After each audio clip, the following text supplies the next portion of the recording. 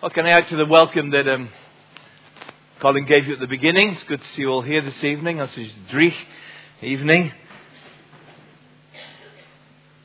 We've begun 2 new series in Jeremiah in the mornings, and last week we began this new series in Luke's Gospel on Sunday evenings, and I hope you'll be able to follow that through and follow the themes through. But before we come to that, let's just pray and ask God to help us to understand His Word and this Gospel account that was written for our benefit. So let's pray together.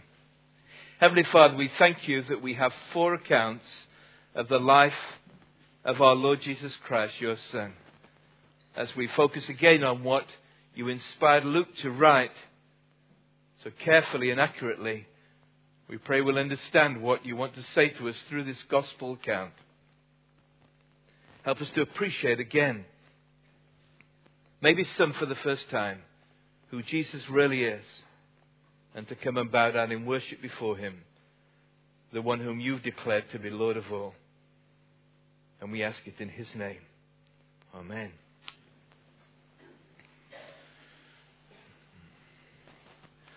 Well, let me begin with a true story. One, I think, looking at my records, and I do keep close records, I've used before in this pulpit, but many of you won't have been there. And if you were, I hope you'll excuse me, because it's so particularly relevant to the passage we're going to look at together in a few moments. And it's a true story related to something close to my heart, the work of Bible translation, and a particular incident that occurred some years ago. So let me tell it as I understand it, and I think you'll understand why I'm using it. It had taken the team involved, a couple of people, several years of painstaking linguistic research and analysis before they were finally ready to begin translating the Gospel of Luke into the language of the pre-literate people that they were working with way out in a jungle village. Each day, with the help of local people, they would translate a section from Luke's Gospel, just a few verses each day. And each evening they would gather the village together and read out what they'd translated to gauge the reaction of the local people who spoke this language, written down for the first time. And so they translated this story, which Luke calls, and we have called in the title for our series, Good News of Great Joy for All People. Well, the response of the people could hardly be described when they heard it as great joy. Mild interest might be more accurate. But the translators continued day after day, section by section, culminating finally in the events surrounding the death of Jesus and His resurrection. The people continued to listen politely, but there was certainly no commitment on the part of any of them to follow the Jesus they'd been hearing about. Finally, the day came when the Gospel was finished, the last section translated. But not quite. There was one section they hadn't bothered with, way back in the early part in Luke chapter 3. Now, turn with it to me, and you'll maybe understand why they hadn't bothered translating it. You'll find it on page 1030.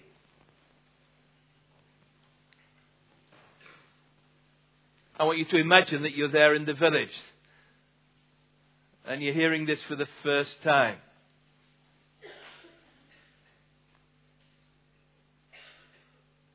Verse 21, they translated the first couple of verses. When all the people were being baptized, Jesus was baptized too. And as He was praying, heaven was opened and the Holy Spirit descended on Him in bodily form like a dove. And a voice came from heaven, "You are my Son whom I love. With you I am well pleased." Now Jesus Himself was about 30 years old when He began His ministry. They translated that way back at the beginning. But they hadn't bothered with the genealogy that followed. After all, what is it? It's a list, if you want to count, of 78 Hebrew names. Still, the translators did believe, in theory at least, that all Scripture is inspired by God. And it wasn't difficult to translate. All you need to do is just adapt the names so they fit in with the sound system of the language in question. And so they translated this last section, which we'll read together.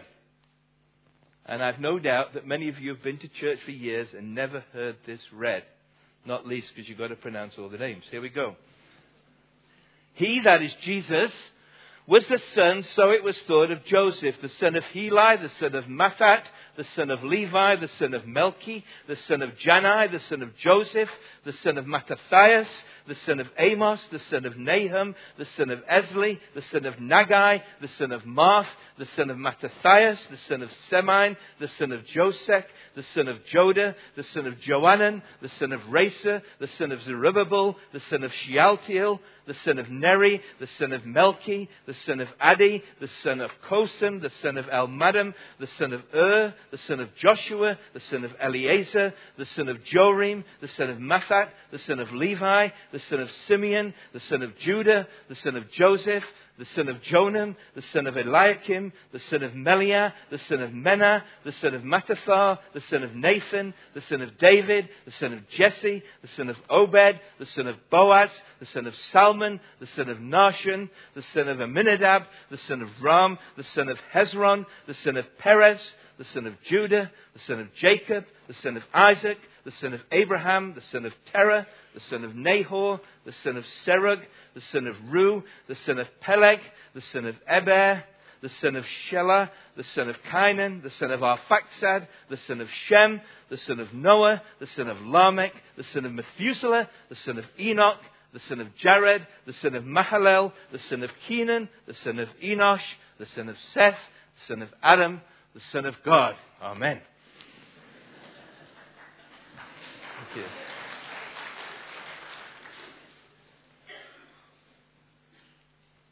And when they read it for the first time in this language, the response of the people was nothing short of astounding. Excitement, animated discussion, questions followed. And the reason, the people suddenly realized that the Jesus they had been hearing about was not a fictional figure such as the mythical heroes who featured in their own stories. No, he was a real person whose actual ancestry could be traced back over many generations, even to the beginning of time. In a culture which valued ancestors and preserved and treasured their own genealogies, it was the turning point at which many of the people turned to Christ and became his followers.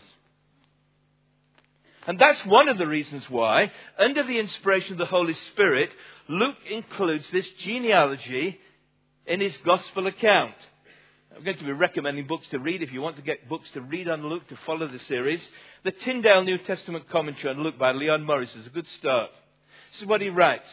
That the genealogy is included at all shows Jesus to be a real man, not a demigod like those in Greek and Roman mythology, who were the first readers of this gospel.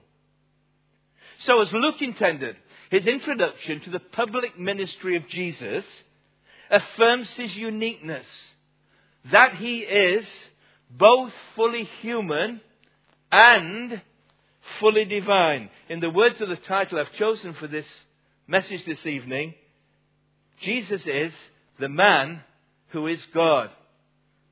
I almost called it the God who is man, but both apply. And if you want a verse from this section that summarizes what we're going to think about, you'll find it in Luke chapter 3, verse 38.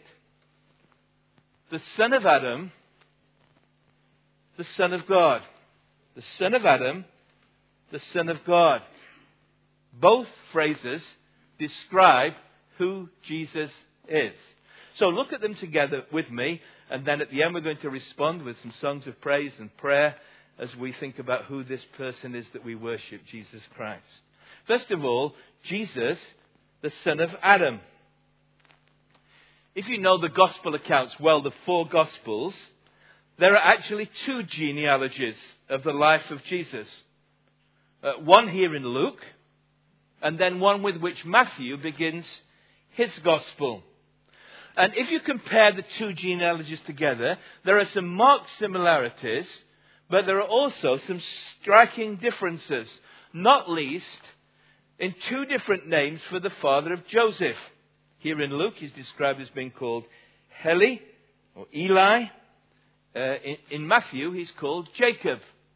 Now, much ink has been spilt, and probably whole forests have been felled to make the paper to write all the articles and reports and trying to explain the discrepancy between these two accounts. So I'm not going to bore you for another 3 hours by rehearsing all the story. If you're interested in that kind of thing, speak to me afterwards, and I'll send you something which will send you to bed any night if you can't sleep well.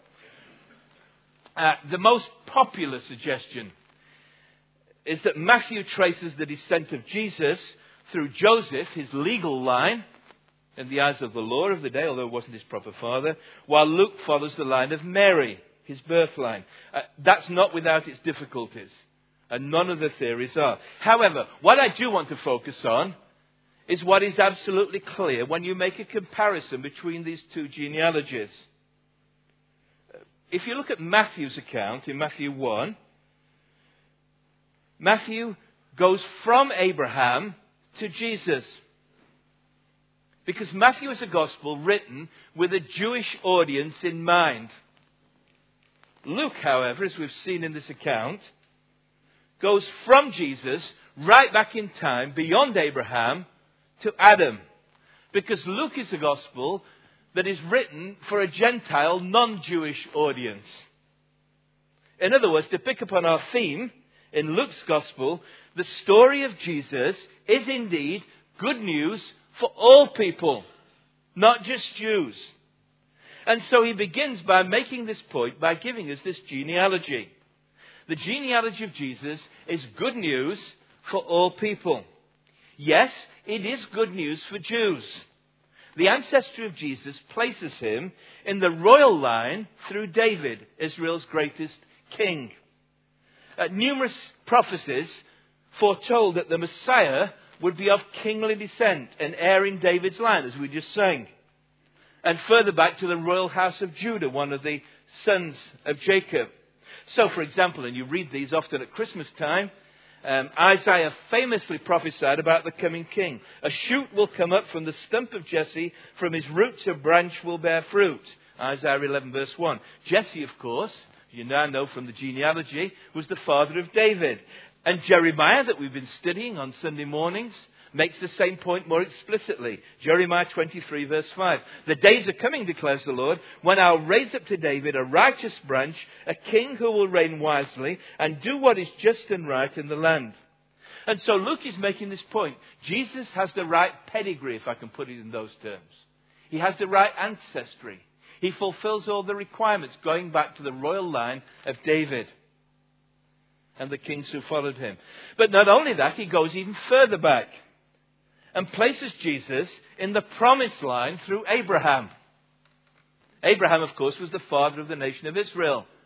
The Lord made a covenant with Abraham, an agreement, and he made promises to Abraham and his descendants.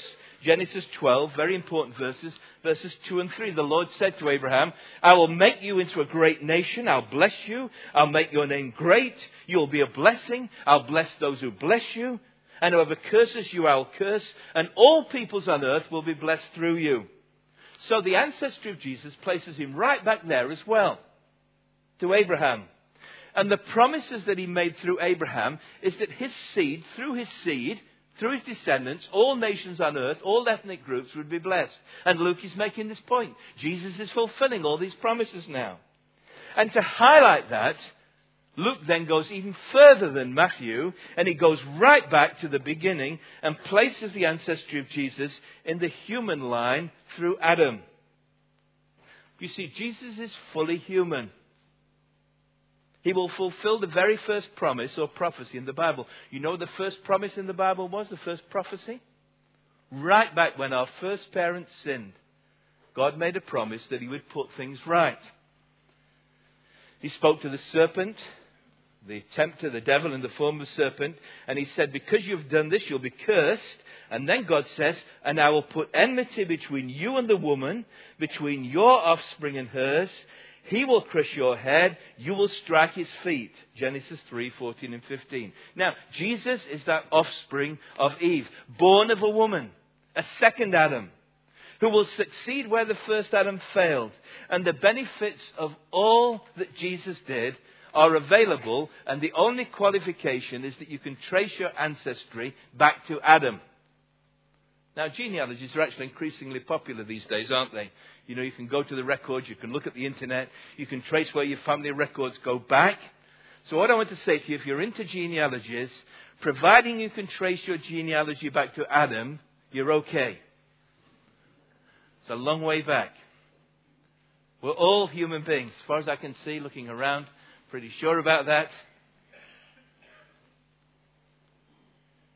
And Luke is assuring us, he writes this gospel to say to us, this is not just something Jewish.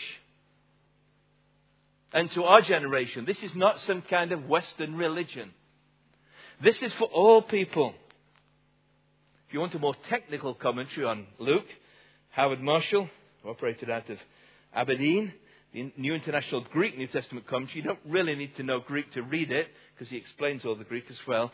He writes this: the point of this genealogy is to show that Jesus has his place in the human race created by God.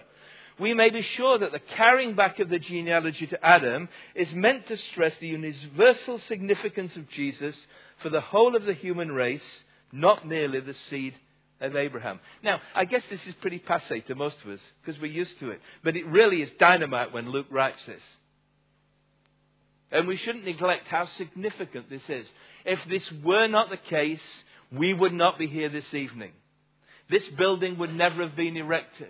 The churches that you see around us, Christian Britain, whatever we mean by that, and our heritage and history, would never have come into being. The Christian faith would have been restricted to some small Jewish sect instead of a message that is good news of great joy for all people. That's why the gospel is good news for all people, for Jews and Gentiles.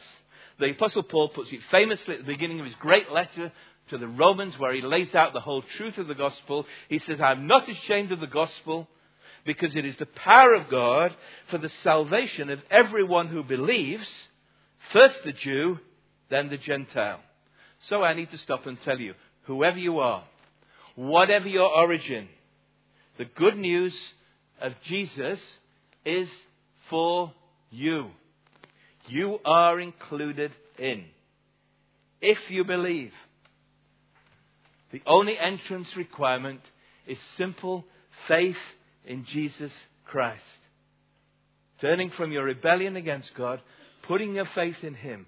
That is the good news of the gospel. That's why we're here. That's why I'm, with all my limitations, and Colin and all of us who preach in this pulpit, that's why we preach the gospel. Because it's God's power to save people who believe. And if this evening you have already trusted in Christ, I just hope in some way the impact of this comes home afresh to you. That you should be thankful that Luke wrote this genealogy, because it includes us all in. That Jesus is the son of Adam. And we should be thankful to the Lord Jesus Christ. We're going to have an opportunity in a few moments when I finish to express our gratitude to God in song once more and prayer.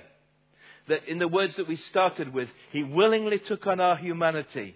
That He took the nature of a servant. He humbled Himself. He became obedient to death, even death on a cross. Fully human.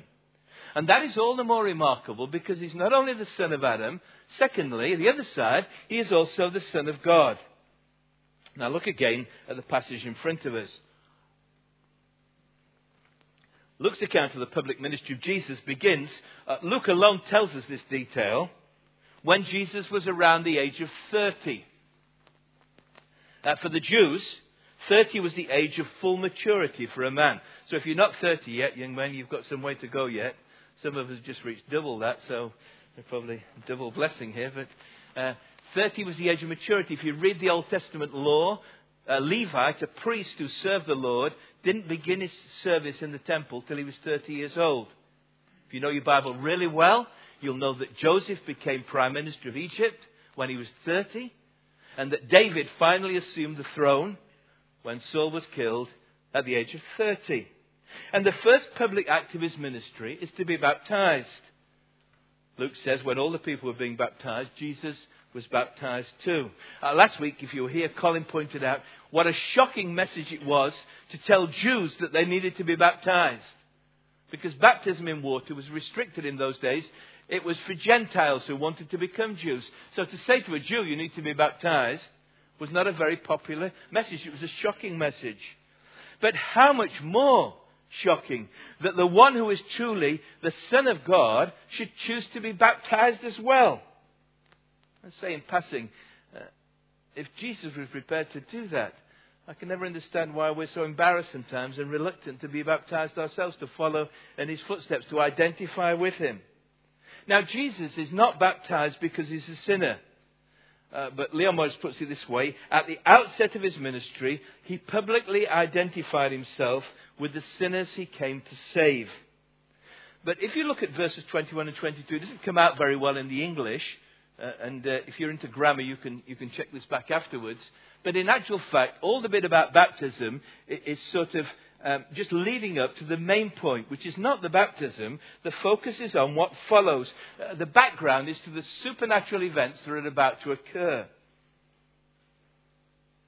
which declare to all, and explicitly to Jesus, if he wasn't fully aware of it at this point, that he is not only an ordinary man, but he is the Son of God. Let me summarize it, and then I'll look at each point separately very briefly. After his baptism, look what it says. As Jesus is praying, the heavens open, the Holy Spirit descends, the Father speaks.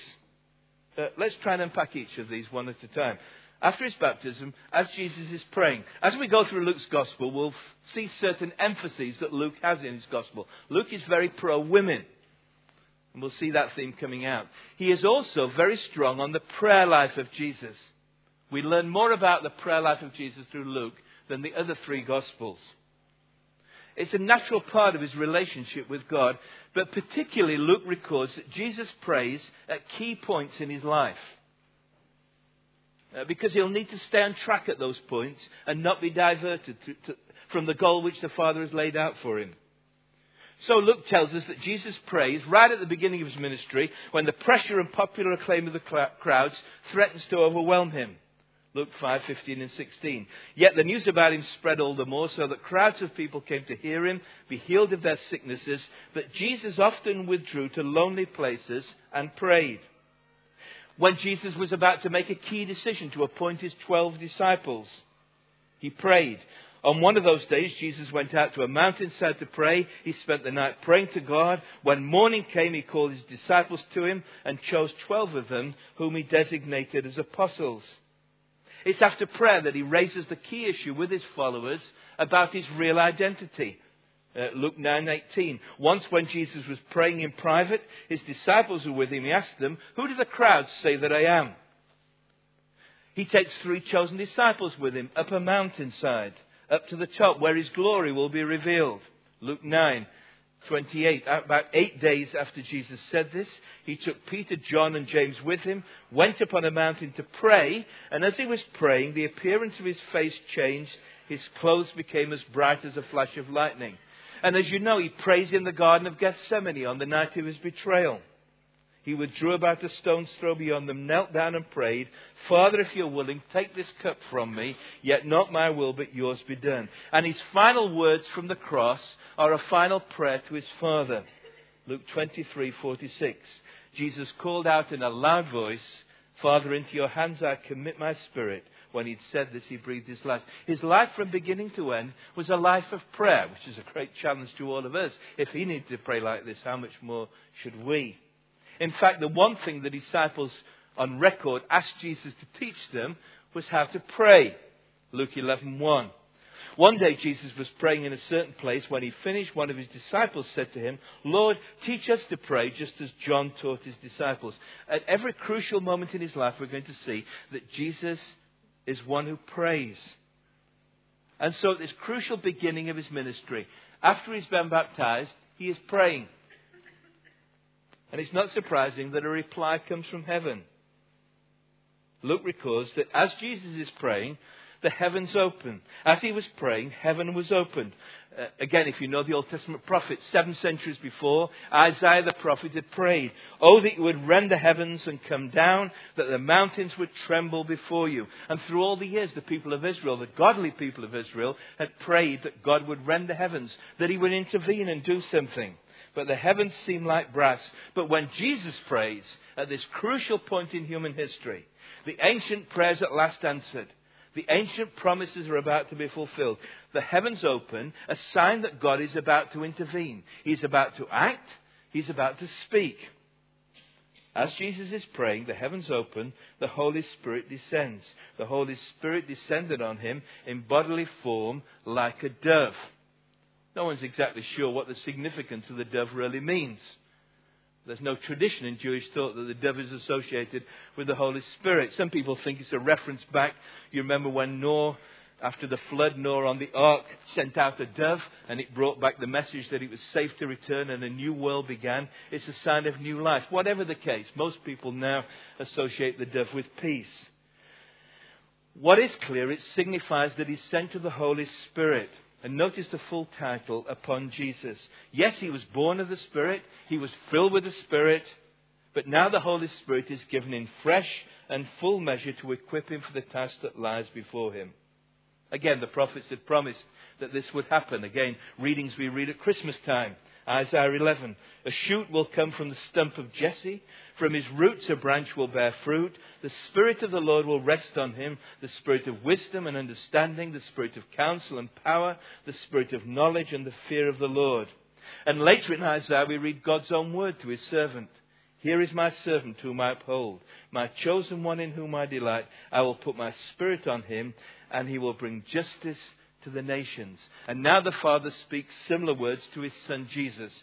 Following his baptism, the Father speaks. A voice from heaven said, "You are my Son, whom I love. With you I am well pleased." Now the voice is clearly that of a father speaking to his son. He addresses him as son. This doesn't mean, as some people have suggested, that at this point in his career Jesus was adopted into God's family. He was and is, and since eternity has been, the eternal Son of God.